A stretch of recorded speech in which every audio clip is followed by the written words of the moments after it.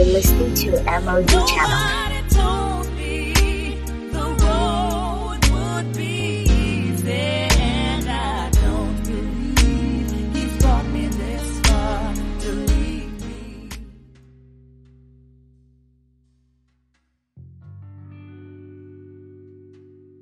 Hi guys and girls, welcome to my podcast. This is MOG Channel, where we'll help you to see a real and practical Christian from God's Word.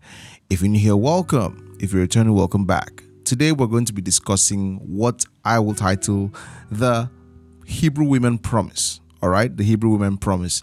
It's a very popular verse of scripture in many circles that people hold on to concerning childbirth. It's Exodus chapter 1 verse 19. And the midwife said to Pharaoh, because the Hebrew women are not like the Egyptian women, for they are lively and give birth before the Midian or midwives come to them. So that text is really made to say that the Hebrew women are so strong that when they give birth, all right, when they give birth, that is that they don't even wait, the midwives or the nurses or the medical staff don't even have the opportunity to do anything because of how strong these women are. Okay, so question is that a promise to every single woman out there? Is that a promise that every woman, every believing woman, every Christian woman can hold on to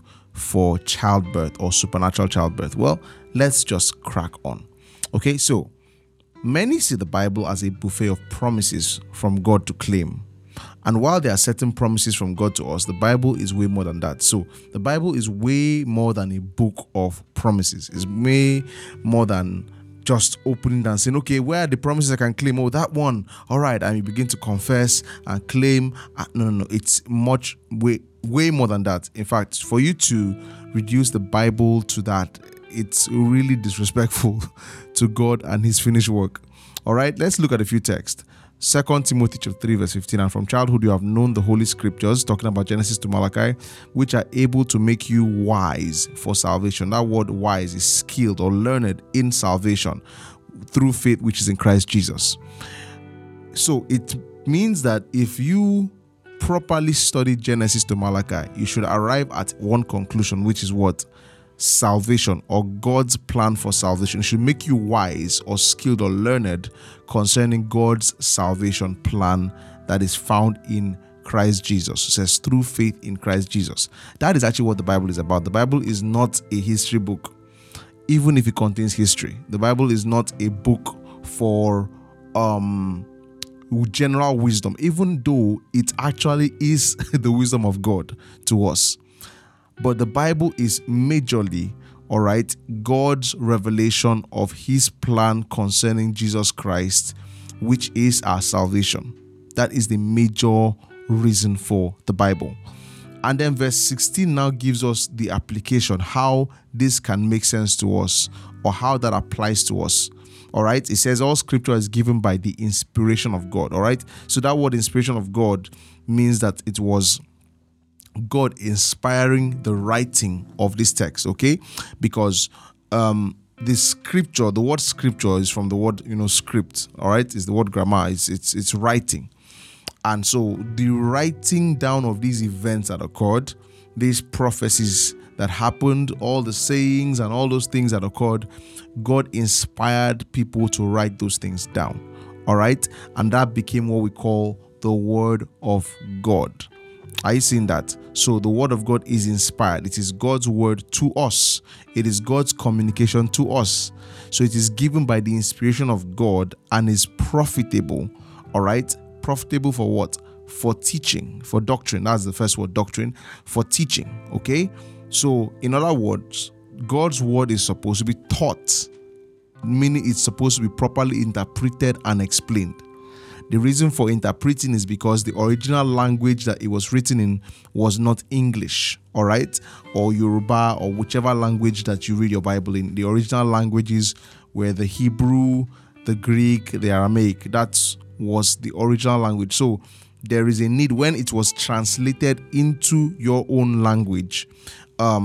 some things may have been mistranslated or lost in transit. So there's a need to interpret the scriptures. There's a need to interpret them. That is, sometimes you need to go to the original language to see what were they really saying there. And then there's a need to properly explain it. Are you seeing that? So that just shows you the attitude towards God's word that you must have, or any teacher of the word. It is supposed to be taught well. It's supposed to be explained. Are you seeing that? So it's not just supposed to be just read and at surface value and just taken like that. No, it is supposed to be properly explained. And that's why the work of scripture, or study of God's word, is a very serious task. The teaching of God's word is a very, very, very, very serious task, to the point that in James, James is actually telling some people, he says, don't be too hasty, I'm paraphrasing, to be teachers. All right, because it talks about a stricter judgment on such people. So you and I are supposed to honor God's word. And when we say honor, we mean to treat it specially. The way we handle it, the way we approach it, the way we read it, the way we think about it, the way we apply it. We cannot just pick a verse of scripture out of context and just apply it any way we feel like. No, because you see, God communicated to us. That should say something. God communicated to us. God wrote to us. God spoke to us. The Creator has communicated with us. So we must treat that in a very special manner. We can't just treat it anyhow.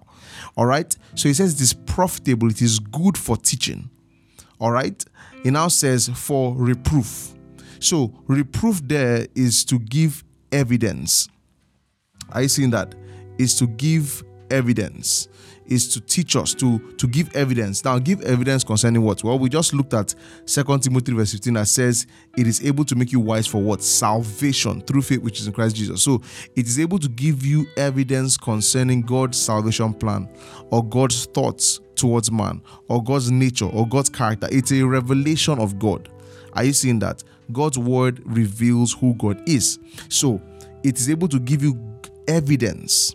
Now let's consider just two verses of scripture, or two texts. John 5:39, it says, this is just Jesus talking to the scribes or Pharisees of his time. He says, you search the scriptures, for in them you think you have eternal life. He says, but they are they which what? Testify of me, but you will not come unto me. So he's saying that these give witness, they bear witness, they give evidence of me.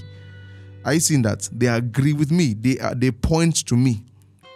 So when Jesus came and wanted to give evidence concerning himself, he didn't just say, oh, just rely on the words I'm saying. No. He went to the Old Testament. He went to the scriptures to give evidence concerning himself and his ministry. Are you seeing that? Of course, we see the same thing in Luke chapter 24, verse 25. Okay? Then he said to them, now, by the way, the them there is two disciples on the road to Emmaus. It says, then he said to them, O foolish ones and slow of hearts to believe in all the prophets have spoken. So which prophet are we referring to? We're referring to the prophet of what we call the Old Testament. All right? Which is just the word of God. It's some people who called it the Old Testament. It's not supposed to be called that. And the reason I'll give for that is that even the people in quote the New Testament, if you want to add Jesus there, Jesus taught exclusively from the Old Testament in quote. The apostles taught exclusively from the Old Testament. What we have, the four Gospels, the book of Acts, and the epistles and Revelation did not exist for up to maybe 60 years after Jesus rose from the dead. So what was the early church teaching from? They were teaching from what we call the Old Testament, which is just the word of God. And even the things they wrote, which is the four Gospels, which is the book of Acts, which is the epistles and Revelation, were things that they actually studied and extracted from the so-called Old Testament. Are you seeing that? So it is irresponsible for us to say that Old Testament, or call it the Old Testament, because it is not old. It's actually the word of God. What we just see is a clearer explanation of it, in the New Testament. That's just what we see there. It's like you've gone in there, you've excavated it, and then you've presented it, free of some other things. That's just what it is. All right. So it says, ought not the Christ to have suffered these things and to enter his glory? All right, and beginning at Moses and all the prophets, he explained to them in all the scriptures the things concerning himself. So this is Christ who has risen from the dead. And after being raised from the dead, he is now giving witness or evidence to the people about the fact that he had to die, because they didn't believe that he had to die and that he rose from the dead. He had to explain to you. It wasn't just enough that he showed himself and said, I've risen. No, he had to go and explain why he had to do that, and explain that it was already prophesied that this was what was going to happen. You get, then their belief was strengthened. All right. So, as I said, the word of God is supposed to give evidence. It's supposed to, support. Are you with me? It's like building a case for the salvation plan of God. It builds a case. It's like a lawyer trying to discover evidence. The more you study and do your research, you are discovering evidence to build a case to convince somebody concerning these things. All right. So that's the word reproof, or to give evidence. All right. And of course, it says here correction. All right. So what is correction? Correction would be to amend something. All right. To rectify something. To there are different words to use for it. Okay. So, but correct is like something has, will I say, gone out of the way. You bring it back, on course. All right. So, obviously, it is to correct many things, correct our ideas about God, correct our assumptions concerning God. It sets our mind straight. It sets the record straight that, okay, this is maybe what you used to believe, but now this is what you should believe. This is what the truth is. Are you with me? Wherever you believed a lie, you now believe the truth. Okay. And we see examples of that, like in James chapter 1 verse 13. It says, let no one say when he's tempted, I am tempted by God. So are you seeing that there was probably an idea in the minds of many people that God was out there tempting them? God was the one, if they were being tempted to do evil, it was God, all right, that was behind their temptation. So they ascribed it to God and not to the devil. All right. It says, for God cannot be tempted by evil, nor does he even tempt anyone. And this word tempted by evil is actually a very interesting word in the Greek. All right. It actually means, let me spare you what the word is, but it actually means that God cannot even conceive evil. God is a novice. God is inexperienced with evil. So God cannot, the one who is inexperienced, who has not sinned before, who has not done evil, how can he now tempt one to do evil when it is beyond the scope of what he can do? So if you want to find out something God cannot do, now I've told you, you found out. God cannot do evil, and so he cannot tempt every man. Then James begins to correct it further. He says, but everyone is tempted when he's drawn away by his own desires and enticed. So that's a topic, and that topic on its own, we will not go into that today. So then he goes into verse 16. He says, do not be deceived. That means do not go into error. Don't believe this lie, my beloved brethren. Verse 17 says, every good gift and every perfect gift is from above and comes from the Father of lights, with whom there is no variation or shadow of turning. So James is making a very strong case for the fact that God is not involved with evil.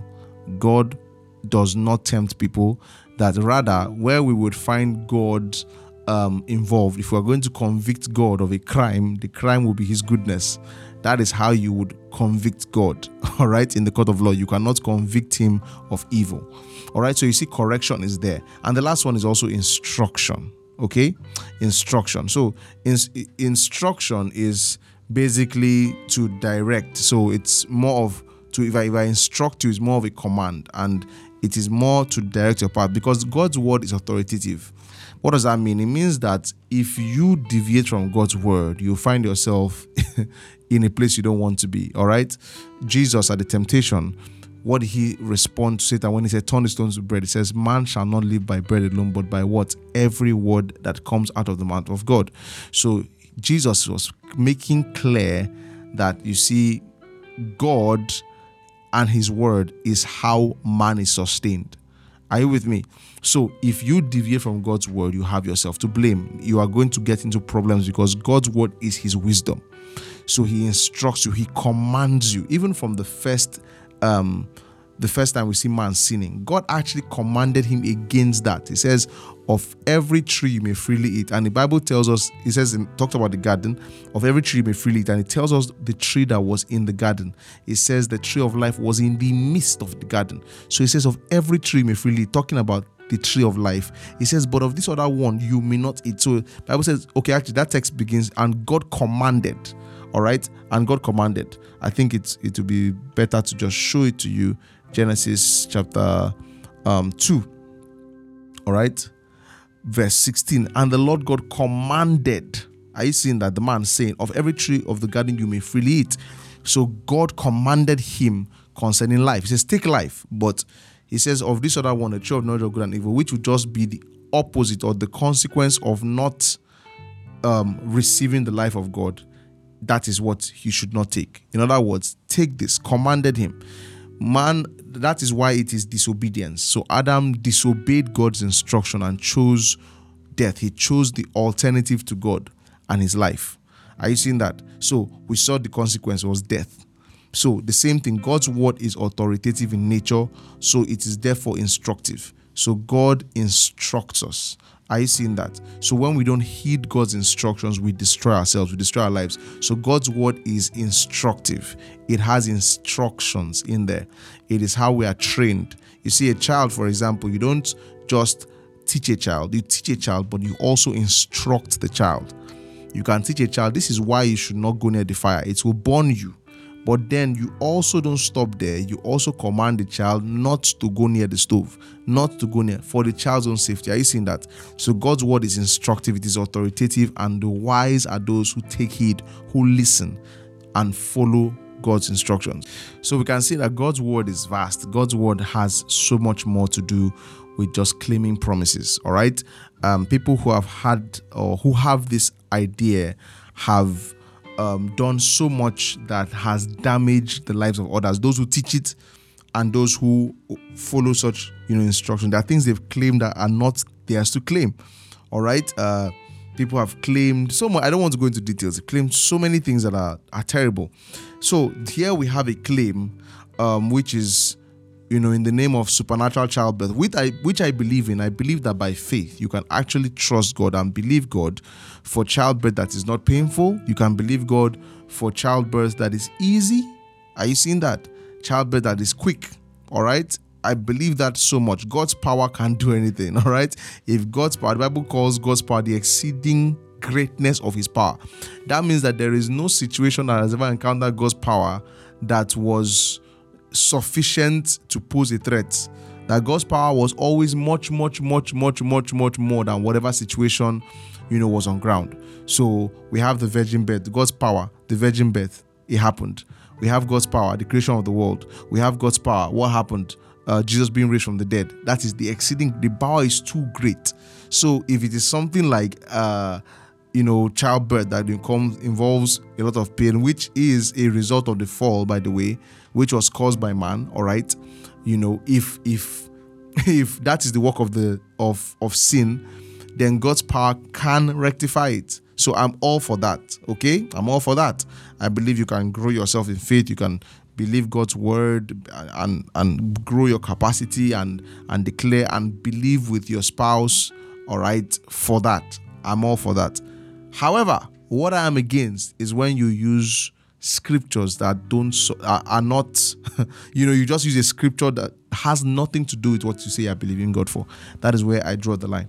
So let's look at the Hebrew women. So the question with the Hebrew women, were they really, what was going on with the Hebrew women? Were they so strong and mighty that they were just, before the midwives just come and then boom, the children are there already. There's no work for them to do. Some people based on this have actually rejected medical care. They rejected hospitals because of faith. I believe God, I believe God. Such very reckless behavior. Very, very reckless behavior. You understand? My argument would be that even if you want to believe God, all right, and everything, okay, the Hebrew women, she says that before the midwives came. So what does that mean? In those times, the midwives would go to there was no, you wouldn't have hospitals. You had midwives. They were the ones who would go to the place to birth the child. But in this case, there are hospitals. So what if you're if you are experiencing that, what they call it, contraptions, I think that's the word, contraptions, go to the hospital, go there first. Let it be that you are in the hospital in a safe environment, that the thing now just pops, the baby just boom, just appears from nowhere and all that stuff, and the nurses are just watching you and can't do anything. Let's be like that. Not that you now put yourself in harm's way, your child, by refusing to go to the hospital to receive care. All right, so without further ado, let's now go to the text and see what it really said. Okay, so Exodus chapter 1. Now, the verse that we are focusing on, that it was said, was verse 19. But you notice that if you really, you actually have to read the context. Like, context means what was the gist, what was happening there, what was the story, what was the pretext. So we're going to start from verse 8. Okay, so it says, now there arose a new king of Egypt, over Egypt, who did not know Joseph. And he said to his people, look, the people of the children of Israel are more and mightier than we. So their population was much bigger. By the time Moses broke them out of Egypt, they were about 3 million plus. So they were a lot. Verse 10, it says, come, let us. I wonder what Pharaoh would have done if he saw Lagos. All right. It says, come, let us deal shrewdly with them, lest they multiply. And it happens in the event of war that they also join our enemies and fight against us, and so go up out of the land. So you see, Pharaoh was afraid of their numbers. Verse 11, therefore they set taskmasters over them to afflict them with their burdens. And they built for Pharaoh supply cities, Pithom and Ramses. But the more they afflicted them, the more they multiplied and grew, and they were in dread of the children of Israel. So the Egyptians made children of Israel serve with rigor, and they made their lives bitter with hard bondage, in mortar, in brick, and in all manner of service in the field. All their service in which they made them serve was with rigor. So you can see the major issue here was the population of the Israelites and the fear of the king of Egypt, that these guys are too many. And so this was a strategic move to preserve their people, because they felt threatened by the Israelites. Verse 15, then the king of Egypt spoke to the Hebrew midwives, of whom the name of one was Shipra and the name of the other was Puah. And he said, when you do the duties of a midwife for the Hebrew women and see them on the bed stools, if it is a son, then you shall kill him. But if it is a daughter, then she shall live. Are you seeing that? Now, look at verse 17. But the midwives feared God and did not do as the king of Egypt commanded them, but saved the male children alive. So the king of Egypt called for the midwives and said to them, why have you done this thing and saved the male children alive? And the midwives said to Pharaoh, because the Hebrew women are not like the Egyptian women, for they are lively and give birth before the midwives come to them. So you can see clearly that what the Hebrew women did was they had done something that was against the orders of the Pharaoh, and at the brink of being, questioned, and of course, not just questioned, they could have been killed. What they do, they sought to defend themselves, and so they lied. Are you seeing that? They lied. They feared God, and so they refused to carry out Pharaoh's orders when he now accosted them. All right? Because it tells you in the verse before that they saved the male children. That means they did nothing to the male children. They allowed the Hebrew women give birth to those children. But when Pharaoh asked, what did he say? He said, that the women are lively and they give birth before we get to them. Are you seeing that? So it's just careful reading of God's word that lets you see that this is not a promise to hold on to. If anything, this was even a lie. It was a lie. So you see, honor for God's word will actually lead you to properly investigate and find out the truth. That is, go for the truth, okay? Rather than just spread rumors or lies about God's word. So please, whenever you hear this kind of thing, this is actually I think this is a very dead tradition or dead whatever, but I just felt the need to put it out there. Let people understand that this is not the truth. Show them the context and all shall be well. Okay, guys, that's it for today. God bless you. Don't forget, YMC is coming up on the 19th of this month. You want to be there. We're going to stream, but you want to be there. It's going to be amazing. I already explained the things that God has spoken to me about it. Don't miss it. Also, invite friends. And if you also want to give and sponsor other people to there, you can just head over to @WeAreYen, all right, @WeAreYen on Instagram, and then make your intentions known, and then we'll let you know how to go about that. All right, guys, have a wonderful day. God bless you, and bye-bye.